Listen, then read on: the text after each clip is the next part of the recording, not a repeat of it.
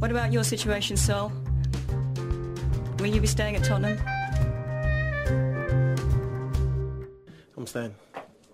Hello, Sol Campbell is a hero. It was the opening weekend this week, and it's live. We finally got all that welcome to the Premier League again. It started off on Friday night and ended on Sunday afternoon. So we're going to talk about all the other games that happened this week, preview for next week's fixtures, and but let's start with the Spurs game, because that was the first game of the weekend in Spurs and Arsenal. Yeah, it was a very eventful game. I mean, the first half I was pretty depressed. There was some highlights, I guess. Tanguy Ndombele did a little bit of some fun skill, a few step overs here and there.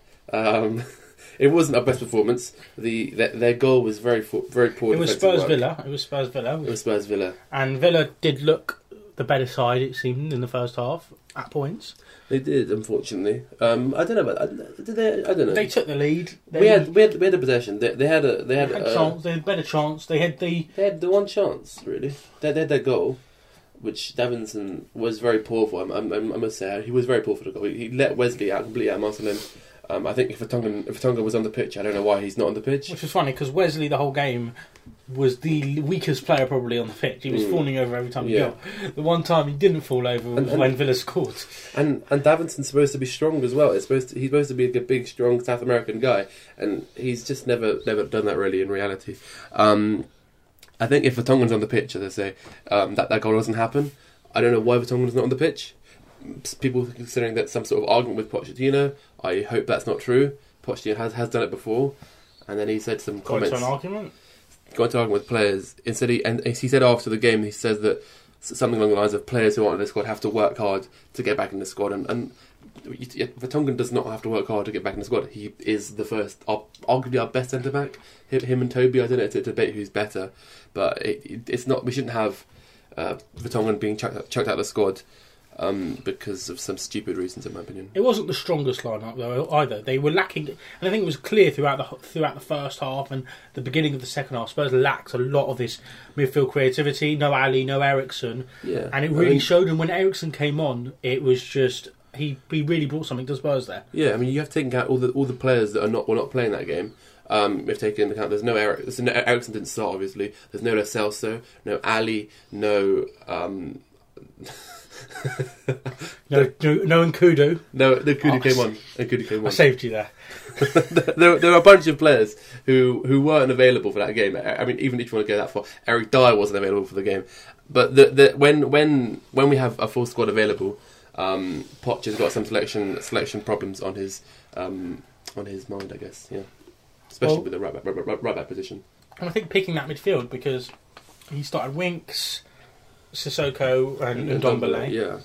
And I think last year people talked about Sissoko as being a world-class player or whatever. He was exceptional for Spurs last year. However, the year before that he was pretty shocking, and people said for the first year, oh, he's rubbish, and then this year he suddenly became really good, and then people were like, okay, this is going to be Sissoko. However, in that game, Sissoko was by far the worst player on the pitch. That is harsh. Oh my God, he was awful. That is harsh. He hit a 6-yard shot off for a throw-in.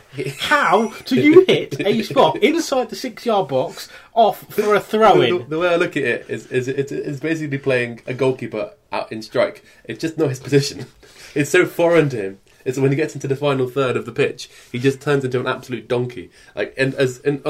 Defensively and in the midfield, he's an absolute beast. Right? He'll defend well, get forward. Like, even for the second goal, he charged forward and when he gave the ball to Kane, that was what he had to do. Don't shoot, Sissoko. He's a phenomenal player. Do not shoot. It's just not. You're not good at it. Don't do it. And yeah, it's probably one of his worst performances in months. But he was playing out of position. It was this weird diamond that Spurs played. He was playing in his normal box-to-box midfield position. He wasn't really though, because if you watch the game, he was playing a lot on the right midfield for some reason. And when probably because when he got when he had his chance, which he missed and hit out for a throw, he was the furthest on the right. It was a very weird position. I don't think he should have played there at all. But last week you suggested he should play right back. I did. So I'm not sure if this is true. Then that makes much sense. No, as in he's defending. As a right back, his job is not to shoot. But fullbacks nowadays, your whole thing, you have to get forward and cross. The Crossing, whole thing. He can cross a little bit, right? If you were last year against West Ham, he crossed in for Eric Lamela. He's got some decent crossings on him sometimes. He can't shoot. Right backs don't usually have to shoot, and if they do, I mean, they get some. Not some right backs. Some right backs. But I Trent don't. scores. Trent scores. Scores. But they mostly score free kicks though. Trent doesn't score from open play that much. I think he has scored a couple. Bellerin scores from open play sometimes. Scores a few times. But it isn't his job. job. To Chelsea at left back, they've got Marcos Alonso who does that. Marcos Alonso does lots of other things as well. I think Cole Walker does it for City. I think you might say they don't, but the best fullbacks, the top fullbacks, are actually players that can score. Not really, because it's Cole a lot. Scored about one goal for Tottenham.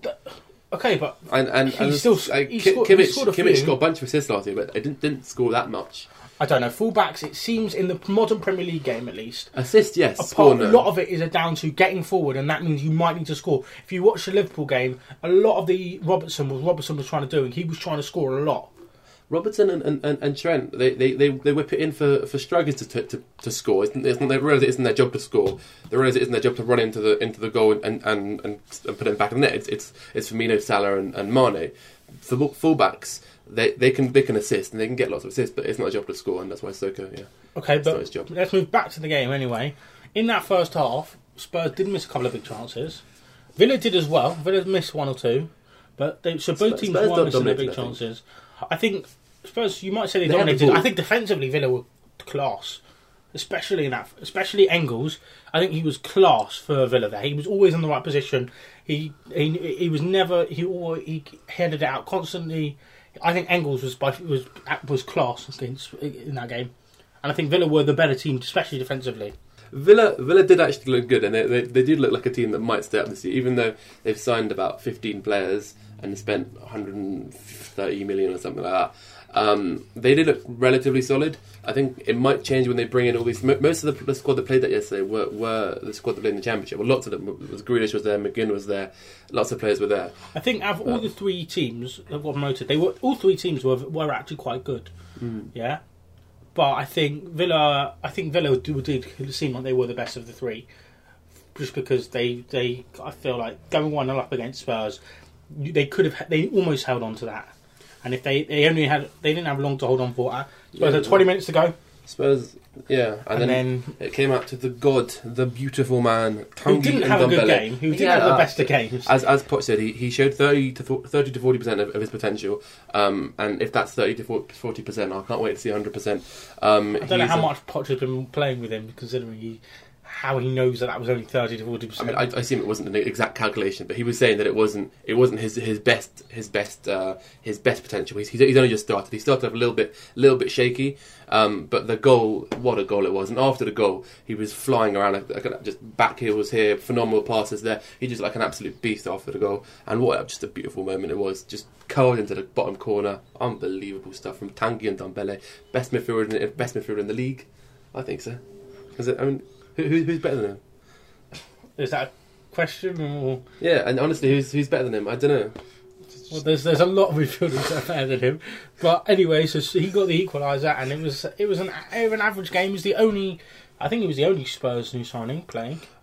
He was only Spurs new signing playing. Because Lo Celso and Sessegnon on deadline weren't day involved, and Jack Clark's not playing at Leeds. But I think he didn't have the best of games, and then Spurs looked like, okay, they got themselves a draw, and all of a sudden... Harry Kane, oh my God. Yeah, it was, I mean, considering, if you look at on the surface, a 3-1 win against Villa doesn't seem that exciting, but what a game, it was just thrilling stuff. Kane with a phenomenally deflected pass by Eric Lamela. I mean, he knew what he was doing, deflecting off about 4 Villa players to get to Harry Kane.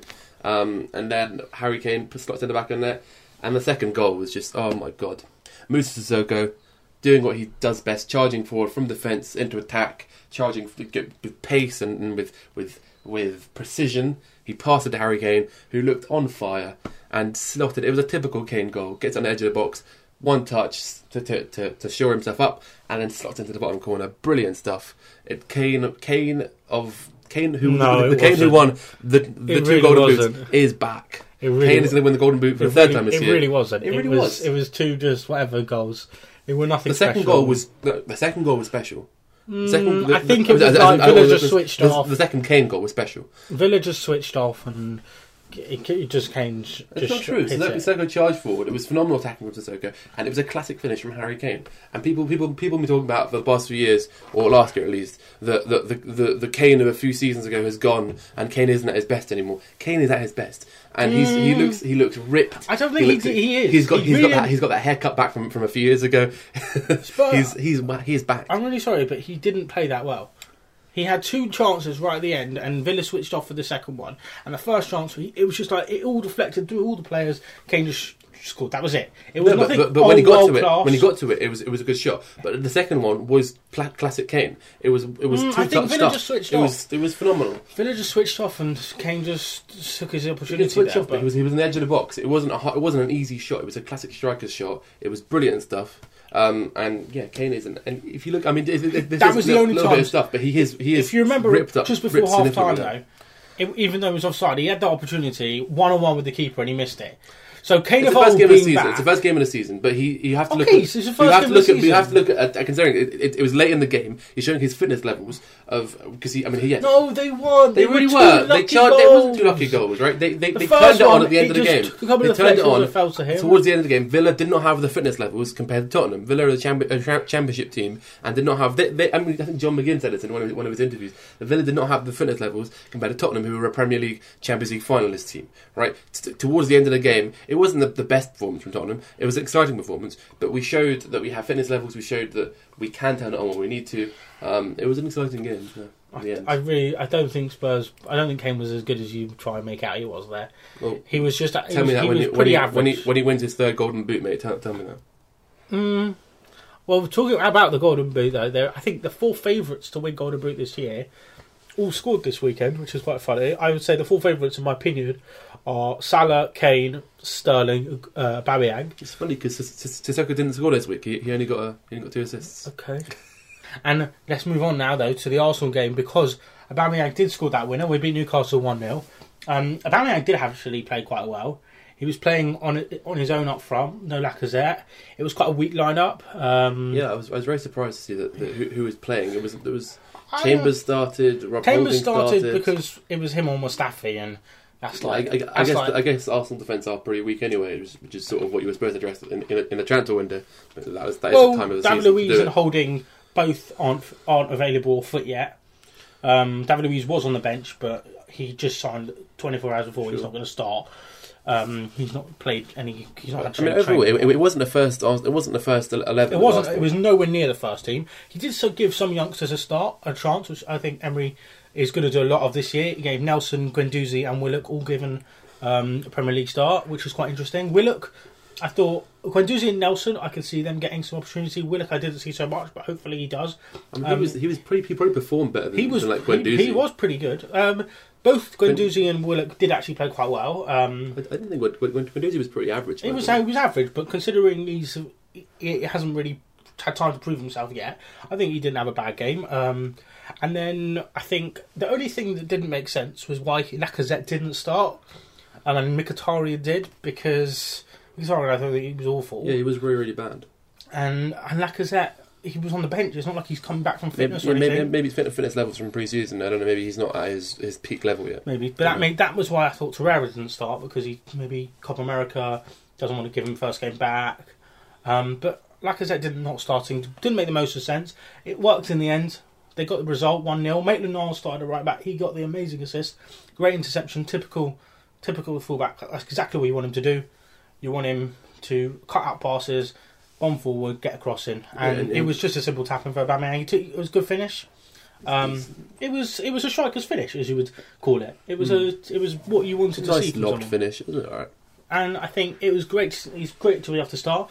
I think I saw a stat about most goals in your first 50 games of players in the Premier League, and Aubameyang is 5th on that list now of most goals in their first 50 games. So all for how the hype that Kane gets and all the stats that we can give Kane for how well he is. Aubameyang is not. Give him this season, and you'll see He's getting his goals to game ratio is much better than Kane's. Yeah. His everything Kane's. You'll watch out. He can comfort himself with the silver boot for finishing second most goals. Who won the Golden Boot last year? It was shared by about 4 people. Who won it? A bloke called Mane. And someone else, don't know. Mane and Salah won it. No idea. And then who's the other guy? I don't know. He played for some small club from South London. I never heard of him. Well, he won the Golden Boot, so sure. With one of the lowest goal totals ever. But that point is though, he won the Golden Boot. Yeah, I mean he shared the Golden Boot. Well done. Kane, it's called winning. Kane didn't share it, mate. Kane won it twice. Didn't winning. Kane scored the most goals in the Premier League twice. Add to the Premier League, and he will do it this year. I don't know. I think it will be a good Golden Boot race because Aubameyang will get lots of goals. Pepe might take some away from him. Pepe didn't start. Yeah. He came on for like 15 minutes at the end, I think, and we didn't get much to see from him. We didn't get the opportunity really. Came on, gave the ball away. Look like he was worth every penny. He didn't really. He had a couple of dribbles and step overs, and that was about it. But he didn't get his start, and I don't think none of the Arsenal signings they made a start. Martinelli did also come on, which is interesting because we just sold Iwobi on deadline day, and Martinelli is like our 5th or 6th choice winger, and he came on, so maybe he'll probably get time now in the Europa League. I thought overall though, as a performance, it wasn't the most out there, it wasn't the best, but it got the job done, and that's what you want to see on the first game of the season. An away clean sheet.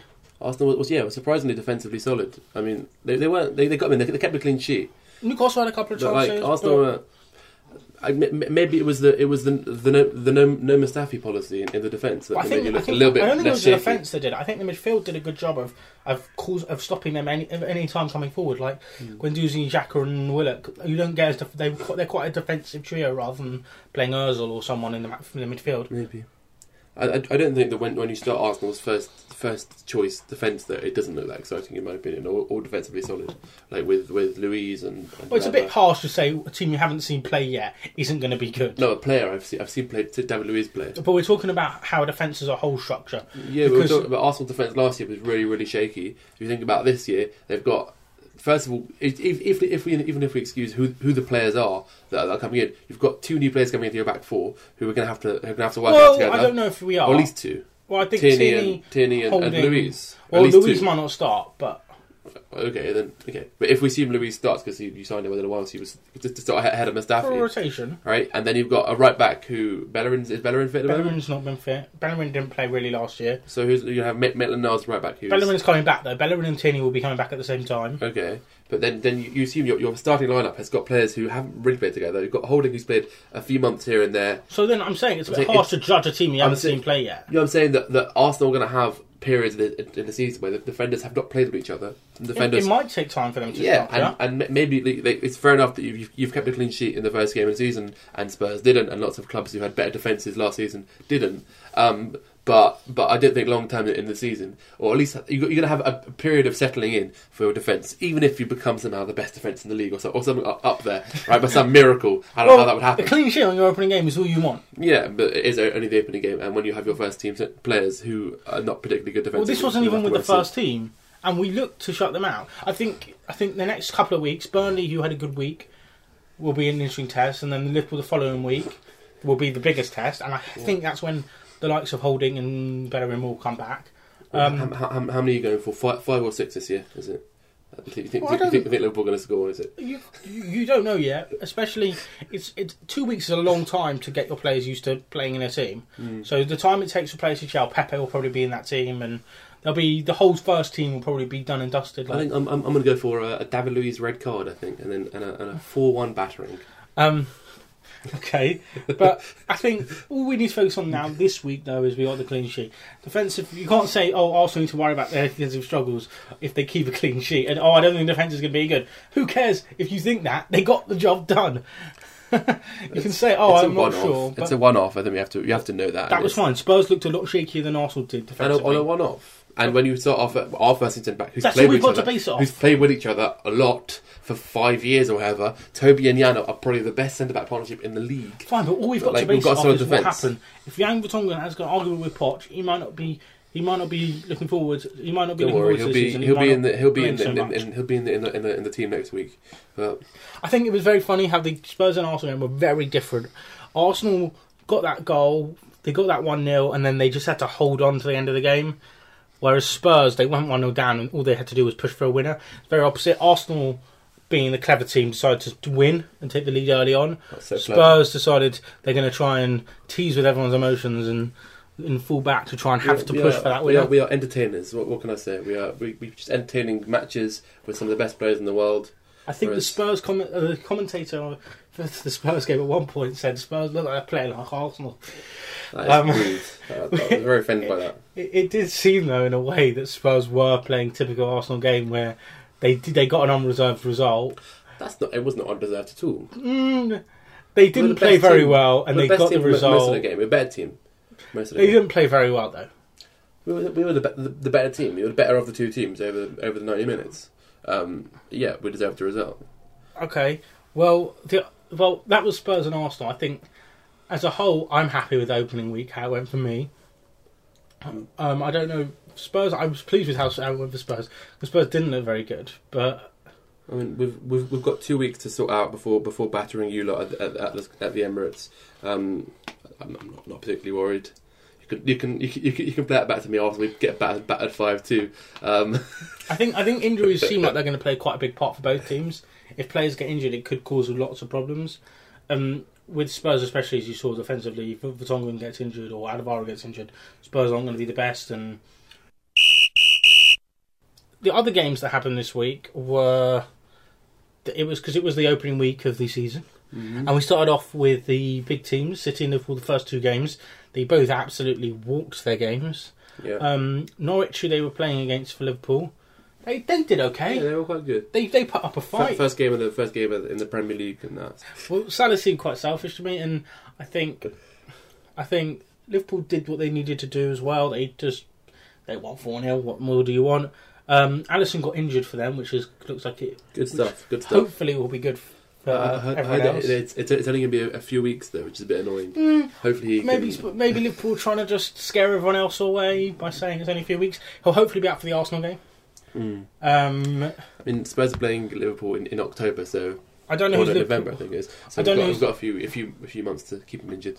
I don't know who Liverpool's next game is, but whoever it is, please have a look at Salah, have a look at Mane. You might want to have a look at going into them a bit. Try go for the shoulder of Salah. I've heard it's a little bit weak. You could say it's rubbing salt on the wounds, but Liverpool did beat Spurs in the Champions League final last year. So, City as well started how they also want to start 5-0. Sterling hat-trick. VAR was used. Fancy team, phenomenal. Had Sterling. VAR was used for the first time in that game. Yeah. It ruled out a goal from Jesus thanks to a Sterling assist, but it was the typical, oh no, this is the worst start VAR can have, because it was the tightest offside ever. And I can't remember which game I was listening to, but the American commentator said VAR offside should be thought about differently.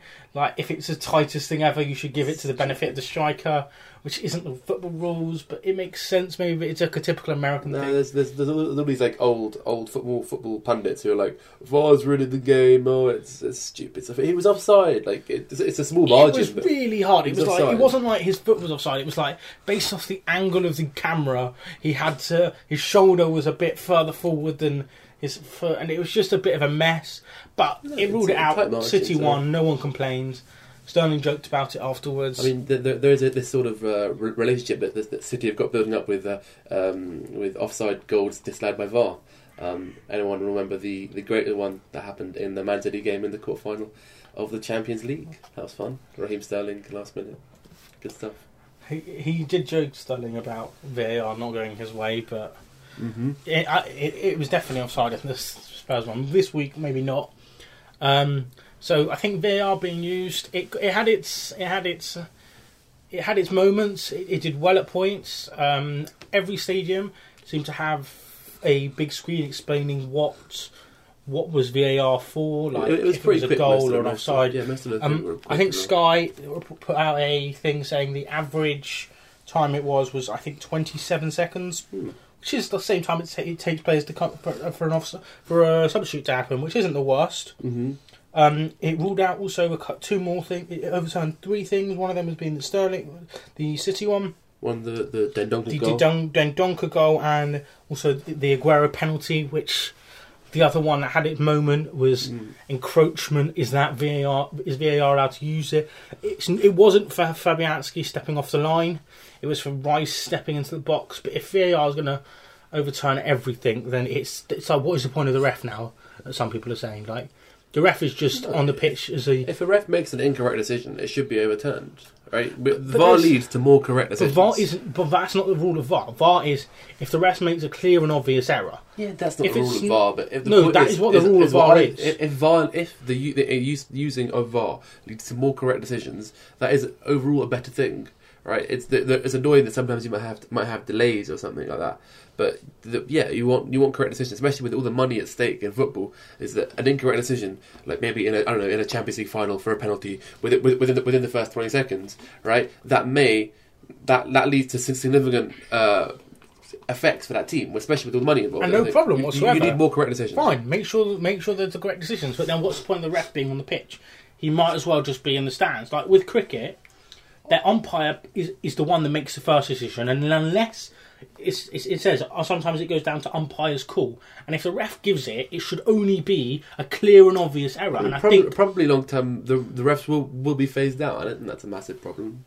But that is a thing, though. What is the if point of the correct, refs? If you want correct decisions, right? Having a ref is it's nice. It's nice to have a person telling you that's offside, that person telling you that's a goal, whatever, right? And which a ref does serve some purposes. But if a ref makes an incorrect decision, then, or even if it's not blatantly incorrect, if a ref makes an incorrect decision, which is very clearly not a subjective opinion, which is the rules are very clearly state the opposite, right?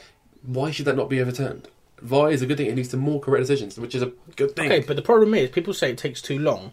Now in the MLS, the way it was used the way I've seen it being used in the MLS though is the ref plays a big part in VAR decisions and what if it's overturned or not. Whereas in the Premier League and the other competitions we've seen, the ref kind of just stands there and waits. Yeah. Whereas in the MLS, he runs over to the screens. They did it in the World Cup. He went over to the screens. It took time.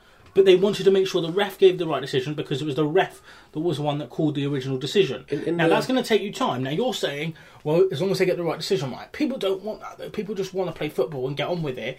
If the ref makes the tightest decision that might have been off, might have been on, I think just play on. Whatever the ref said, the ref said. The complaint of it being too slow is not a problem with. I mean, it's only a problem if you have them going over to a screen on the side of the pitch, but right? Which they had in the Champions League as well. People were moaning that it takes ages, and the World Cup. People were moaning that for every decision the ref has to go over to the screen on the side of the pitch. It takes forever, right? If you have the offside was boom, boom. For ones that aren't clear and obvious, though, for the ones that aren't clear and obvious, either you say fine, leave it, no, or you tell the ref he has to go and look. Don't say to the ref, well, I'm making the decision now. Which decision would that be where the ref is, we are told the ref go look over at the screen on the side of the pitch. The offside pitch, he was offside, right? He was behind the other man. It was a very small margin, but he was offside, right? You can't. Which one are you talking about? The Sterling one. It was the tightest. You can't tell it was offside. Like, you can't tell it was off by the naked eye. Why a ref... They needed to show you all these graphs and whatever. Very true, but I don't understand why a ref going to the side of the pitch makes a difference. It doesn't. Just don't say whatever the ref said. Stick with what the ref said. But if it's incorrect, but you can't tell unless you're spending ages checking. They did spend ages checking. Then what's the point of the ref? They spent 27 seconds because he meant everything else you can use the ref for, right? But for when the ref makes every other decision on the pitch, a foul, right? A free kick, a goal, or anything else, right? But when there's offside, when he's very clearly offside, why should you not give the offside when he's offside? Like, it's a small margin, yes, but he's offside, and having a ref go over to the side of the pitch just so he can say that it was offside as well, it's stupid. It's just sentimental value of a referee. Like, if a correct decision is made, that's a good thing. And I don't care maybe it's made by, whether it's made by a machine or whether it's made by a referee. It's just sentimental value. I have no problem with VAR. I think VAR is a great thing. However, I don't think they've figured out what they're using VAR for, why they want, or what the aim with using VAR is. Because more correct decisions. I get that, but that's the aim. But what is the rules of it? Because with, like, let's say handballs, yeah, the correct decision. What's the rule of football? Does it hit his hand? Some people say, well, it hits his hand, that's a handball. Well, if it's hands by his side, that's not a handball. So the question is it a handball or not? Mm-hmm. Yeah? With the same thing here, though, with VAR, you want to get the correct decision, you want to see. Yeah? Just like with a handball, and you're not sure if it is or it isn't, is the ref actually... The rule of VAR is a clear and obvious error. Yeah? The rule of football is if it hits his hand, it's a penalty. But no, the rule of football is if it hits his hand in this position, or if it's in the way, or if it's high in the air, then it isn't. But now they change the rules constantly anyway. So what I'm saying is with VAR, the rule is clear and obvious. So you're saying, well, the only thing is there is to make a better decision. Is it? Or is it to make sure we can remove obvious, clear errors from the referee? Both. Right, there are obvious crazy ones, like when the ref gave the red card to the wrong person. Right, that's obviously a crazy thing. You can VR can remove. But also, if a ref makes an incorrect offside decision, that's a thing that can obviously be checked. Right, they can draw the lines on the screen and all that sort of stuff. If it isn't clear and obvious, the rule of VAR is no. Every offside is clear and obvious, because if there is a line where the player crosses, and if he doesn't cross it, then it's offside. No, with Sterling's one, it wasn't that. It was there was a line that he crossed. No, it wasn't the bottom line. It was the high line. They drew lines going up because of the camera angle, saying his shoulder was a bit further off than the other player's shoulder. For what though? His shoulder was offside. He was offside, right? Even if it's at an angle, because the screen wasn't at an angle. I know why it makes a difference where the line is drawn. The line is there was a line that was drawn, which made sense. It was justified. It wasn't they just draw a line anywhere. They draw a line in a justified place. His shoulder was offside. What's the problem when when VAR gives a correct decision? Like, it's just people who are moaning when it's just because the rule of VAR isn't give the correct decision. The rule of VAR is all offsides are clear and obvious. No, the rule of VAR is overturn. There is a line that all offsides are clear and obvious. The rule of VAR is overturn clear and obvious errors. Sterling one wasn't a clear and obvious error. All offsides are clear and obvious. Full stop. It wasn't though. It was. There was a line. What's clear and obvious to you? A line. You're over the line. You're not behind. You're behind the line. Like. But with one the or the other, eye, it's simple. If you just look at it, if you're in line with the line, then you're not offside. There's very clear options with an offside, right? Every other decision on the pitch, you can argue about a foul or anything else. Fine, you're saying the ref's important. What about linesmen? What are they there for? To make obvious decisions, and if they make obviously incorrect decisions, then what are they there for though? Sentimental value is the real answer. So they're there to give throw-ins to the right team. Yeah, that too. They're there. They're not there to do a job. The ref gives most throw-ins. He decides most throw-ins. Most offsides, the linesman will get mostly correct, right? When they get it incorrect, what's the point though? What's the problem? What's the point of them being there? Sentimental value basically. Is that we like to have people making decisions rather than a faceless machine. Anyway, VAR is going to happen again, and it's going to go bad for Spurs, and probably at some point you're going to say, well, it's not clear and obvious, and the rule of VAR is clear and obvious. But so you're saying that now, but the rule is, though, that's the problem is, the rule is clear and obvious. So I know you're saying, well, it wants to make the right decision, but when it happens against you, and that isn't the rule of the... Yeah, but when it happens against you, you're not necessarily being the most rational. No, but even if it is offside, like you said, with Sterling, if that happened to Kane, you would say, well, it's not clear and obvious. I might, but I wouldn't be rational. I wouldn't be correct in saying that, right? And if that happens... Well, the rule of... You would be correct. You can play this back, right? And if this happens, if Kane is like the Sterling, just offside, right? And the goal is allowed, I would be incorrect for arguing. No, you wouldn't, though, because the rule is clear and obvious. All offsides are clear and obvious. I keep repeating myself. All offsides are. Because there is a line where you cross or you don't cross it, or you're in line with it. There's 3 options. 2 of those are off, 2 of those are on, I don't think 1 of those are off. With the camera angles that they've got, you can't prove anything. You can prove anything. They have lots of camera angles. They have. It's not an argument. Unless they have in pitch, I don't know what to call it. They have lots of angles, and lots of angles show different views. Trackers of some sort, so track where the player's body is, then that would be fair. But they don't. So you can't. It wasn't obvious there. Even though you can say, well, the angle of the camera, so it must. You look at there, whatever. Anyway. VAR will be discussed forever. It wasn't used in the United-Chelsea game to chew anything mental, and that game was mental. Enjoyed Chelsea and West Ham on our bottom of the league. Enjoyable stuff. Can we just end the league now? Enjoyable stuff. I suppose it's 6th, aren't we? I mean, it's better than last week. Last week we were in a relegation battle in 17th place. But United, Chelsea were just awful. Mm-hmm. Oh, it was great to see. Seems like they're missing someone by the name of David Luiz. He might have helped them out. He would have made it 6 and 5-0. It's like 5, 6, 7. He wouldn't have helped. I don't think you'd want to say that though, because he might have actually helped. No, he wouldn't have. Their defence was just horrible. David Luiz is not good. He's not good. The whole Chelsea team were just awful. Not even Hazard could save them. He really couldn't. That's a bit harsh. Hazard would have made it 5-1. He might have won a penalty. 4-1. He might have won a penalty, but VAR might have overturned it. So who knows? But Chelsea, Lampard's opening game, basically that they didn't perform. It's complicated because they have a new manager. Yeah. They have a brand new team, pretty much. Half their team has never played with each other. Mm-hmm. So it's hard to say, well, they're awful, they're going to be bottom half of the season this year. But would be nice. Very nice. It's going to take them time to gel, and I don't think United. I don't think United are the first team, and United aren't the best team in the world.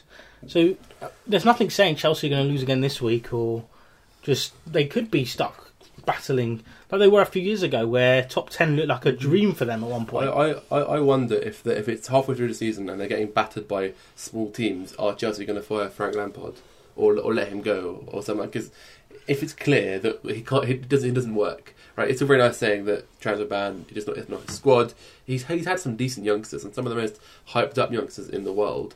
And if he can't perform, then and if it's getting serious batterings every week, which I don't think will happen, they could fire him during the season, which would be but you said to me, we said Lampard won't get fired this year, and it's probably because Chelsea have so much affiliation towards him. However, I could see him stepping down. We didn't think about him just saying he cares so much about the club. Him being there is not the best idea for him, and I think there's a big, clear difference between managing Derby and managing a top 6 Premier League team. I saw on Twitter there were some ex-Spurs players like Ozzy Ardiles and Glenn Hoddle who managed the team, and they both weren't very good. There was lots of romance associated with them, but it's nice to have Frank Lampard. He's one of the most the best Chelsea player of all time and all that. But I think that lots of it is romanticism, and it's not really reality. And he's not that decent of a manager, and he's just relying on youngsters who haven't performed so far for him, I guess. Yeah, but hopefully United don't play like that every week, and hopefully Chelsea just crumble and crumble and crumble. I think there was betting odds of 250 to 1 Chelsea to get relegated. Anyone interested? It might be worth a £5 bet on that now. Bottom of the league. Hopefully, Man U can put up a challenge to Arsenal for top 4. Hopefully. Well, United look like they could be. It could be. It looked like United based just off that. It's hard to base it off the first week, but it looked like United could be just third, and Spurs and Arsenal go back to that. That's too far. But anyway, it was funny this week. I thought that after all the hype of how good Spurs were last year defensively and how good Liverpool are, that neither team kept a clean sheet, and the two bad teams at keeping clean sheets and defending, Arsenal and Man United, both managed to keep a clean sheet. So all the hype net last year of Arsenal defence is rubbish, Spurs are much better, United's defence is rubbish, Liverpool is much better. I could all change this year. Harry Maguire played really well, I thought, for United though. He did, yeah. I thought he won man of the match. Jose Mourinho was discussing how Jose Mourinho has been discussing how it's been like 6 months since he was there, and they've suddenly got what he doesn't need them to do. Mourinho was saying that Kurt Zuma should start, and there was an interview with Sky. He was like, "Well, why Chelsea looking for a new defender? They've just start Kurt Zuma." And Kurt Zuma was pretty bad. Gave away the penalty, and overall pretty shocking performance from a Chelsea youngster, which is another one, which is not very good for them. Yeah, that was insane. Mourinho was there. He's obviously manager for both teams. Hopefully, I think Sky can use him more this year. He was quite a fun pundit to listen to. He was waving to the United fans. United just tore them apart. Chelsea were rubbish. I don't think there's much more people can say about that game, other than maybe Man United are going to be good this year. But next week, we've got a week now to look forward to the next to more football. Oh Lord, it's scary. Arsenal, the first game of the weekend. We're playing Burnley at home. Burnley had a good week. In the early kickoff, 12:30. Isn't it? Yeah, Burnley had a good week. They won 3-0. They won 3-0. That's true. Ashley Barnes scored twice. It's I don't think it means much if they won. Like, they were playing Southampton. It's not the most insane game. I haven't seen anything about it. I think Arsenal should be expecting a win. Yeah, Burnley are known as sort of being a defensively strong team, which when you put them against, I don't know, whoever the hell Arsenal's front three are, and you see how good they actually are, I guess. But I think it'd be good to see if we keep 2 clean sheets in a row. It would really... don't get your hopes up. I think it would really lift the team for the Liverpool game as well.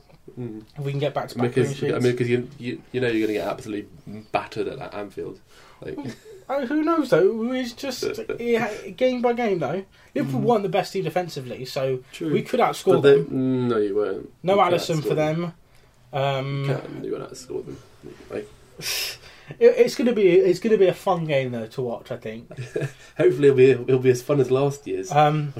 But before the Arsenal-Liverpool game, which you think we're going to get battered in, Spurs are going to get battered this week. They're playing Man City away. It's so scary. I can't wait for this. It's so scary. Cole Walker. 5-0 this Sterling. week. It's going to be... I don't know how to describe it, really. It's just going to be the most... I can't wait for this. Spurs are more likely to get a result than Arsenal at Anfield. I think that. I don't care right now. Arsenal Anfield is not something I need to worry about. Spurs losing to Man City is. It could be the only time we feel they're ahead of Tottenham this year. It might not be. I love the realism from Arsenal fans when they realise their own club is pretty crap, and they're like, yeah, we're going to finish ahead of Tottenham. No, we're not. I still think we will, but it's just going to be fun to see Spurs, by the looks of things, get back. Because City, even though Liverpool were good, City look like they're going to walk it. And I'd be worried that City could just do an Invincibles this year. I don't see... It's going to be difficult. It's always a worry when for Arsenal, when any team goes above one game unbeaten. We say this now. Are they going to do the Invincibles? That's literally our only thing as a club. Spurs are going to probably win. City Invincible is going to be not happening.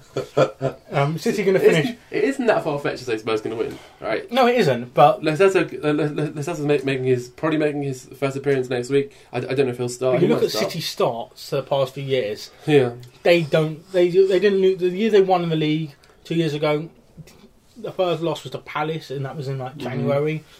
I guess they start the season off very. They haven't really played the Spurs early on in the season. Yet. I think they had to have played them in the first 18 games. First 18 games, yeah, but it's early on in the season. It's the second game. I'm not looking forward. I think we might get battered. But saying that, Spurs haven't really got battered in a while, really, which is a good thing, I guess. If Cole Walker-Peters starts, Sterling against Cole Walker-Peters. Oh my god. I mean, unfortunately, we haven't got big old Fernando Llorente to come on anymore and elbow in a few goals. So I guess we're a bit screwed. I don't see Spurs winning this game at all. And I just see City just 4-5-0 again. I think that's a bit harsh. I think Spurs are... If Vertonghen starts, which I assume he will, then we are defensively pretty solid. And last year, we beat them over 2 legs. I don't think we'll get battered. Even if we lose, it won't be a big loss. So, that's the end of the show. Here is the hero and villain of the week. Let's start off with the hero. This week I have chosen we've chosen to give Everton, or Everton sporting director Marcel Brands specifically. There was this video I saw, I think it was last week now on Twitter, when Moise Keane signed for Everton. They gave us this whole sort of nice thing, because they gave him a shirt, they gave his mother a shirt, and they said stuff about we'll take care of your son after Moise Keane has suffered some racist abuse, or lots of racist abuse in Italy. So I mean, it's a very nice gesture. I don't know how good he is as a footballer, but that's not really relevant. It's a nice gesture to say that he'll be protected from racism. Nice stuff. Other nominees the other nominee includes this week Mohamed Salah for beating up a ginger kid. Sorry for after this kid who happened to be ginger ran into a lamppost, I think it was, after running after his car. Him and his brother. Yeah, and Salah stopped his car, took a picture with him. Lovely stuff. Sucking him in the face. But everyone knows the real takeaway from that story was Salah punching a ginger kid and forcing him to take a picture with him, which I think is unacceptable. I mean, just disgusting stuff. As for Villain of the Week, Salah also was in the mention there because some fan got arrested this week for some racist tweets about Salah. But it wasn't Salah. I assume he wasn't a fan of Salah. Salah didn't. It wasn't Salah being villain. It was someone abusing Salah being the villain. Someone abusing Salah. There was also a Universitatea Craiova. I think that's how you pronounce it. Big fans of theirs. I'm not sure. Their fans chucked something and it hit the Northern Irish ref during a Europa League game. You hate to see it. It's just disgusting. Some refs do deserve it though. Like, some refs, they give it. Like, the ref in the Champions League final, like you could chuck a bunch of things at him, it will be justified. You don't really. You honestly though, you being honest though, you don't actually want to see it. Yeah. Then the winner though, the Villain of the Week, is the Schalke president who was involved in some. He stepped down for some racist remarks he made. He said that because of instead of increasing taxes, they should build power stations in Africa, so that the statement he made was then the Africans would stop cutting down trees and produce babies when it is dark. He's basically explaining that the Africans have too many kids and that it's a problem. Pretty weird stuff. Which is a bit of a weird, and he clearly is a racist, basically. There were some African players. I don't remember who there was. In his squad who weren't very happy with him, and said that they were just surprised and they're just disgusted by it. Gerald Asamoah plays for them. He said he is speechless by the remarks, and his comments surprised me, shocked me, and injured me. He's insulting me and everyone else involved. And then there was another player that said, these are racist comments. There's no way compatible with Schalke's principles and our modern and open society. And then some Angela Merkel representative got involved and basically defended him. And it's just a bit of a mess. And he's not a nice man. And he wins Villain of the Week. So that's it. Thank you for listening. Please rate us 5 stars on iTunes if you can. It really would help. If you haven't already done so, the season has started, but you can still join the Fantasy Football League that's on our social media. If you want to find it, our social media is at SoulCA Podcast. Please like and share. Sol Campbell is a Judas traitor, and see you next week. Bravo, bravo, bravo.